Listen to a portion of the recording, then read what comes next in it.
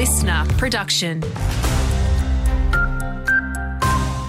G'day Far North Queensland, I'm Archie Milligan with your local news briefing. Workplace health and safety and police are investigating the death of an elderly snorkeler at the Great Barrier Reef off Cairns. Emergency services say a 76-year-old woman suffered a medical episode at Michaelman's Quay while on an ocean spirit tour yesterday. It comes just 2 weeks after an elderly man died while snorkeling in a tour off Cairns also.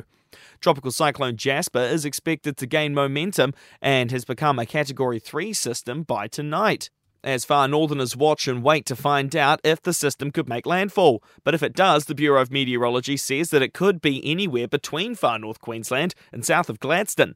Senior meteorologist Dean Narramore says it's likely to move through the Coral Sea as a severe cyclone this weekend. There is the potential for Tropical Cyclone Jasper to move near the Queensland coast next week. There is large uncertainty as to which parts of the Queensland coast will be impacted. On average, 2 explosives a year are found on sugarcane farms.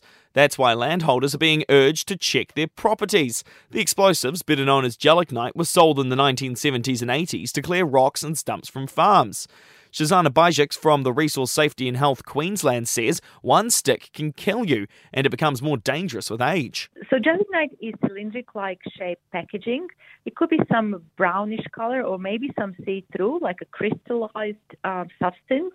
And usually it has some signs of gelignite. If you've found an explosive or are unsure, you can call the RSHQ hotline on 1300 739 868. And plans to export Queensland avocados to China are progressing. The recent signing of the Memorandum of Understanding in Beijing is a significant step closer to reaching a trade agreement. Avocados Australia CEO John Tyus says the sustainability of the industry relies on the federal government prioritising these negotiations. Got a story you think we should know about? Send us an email, northqldlocalnews@sca.com.au.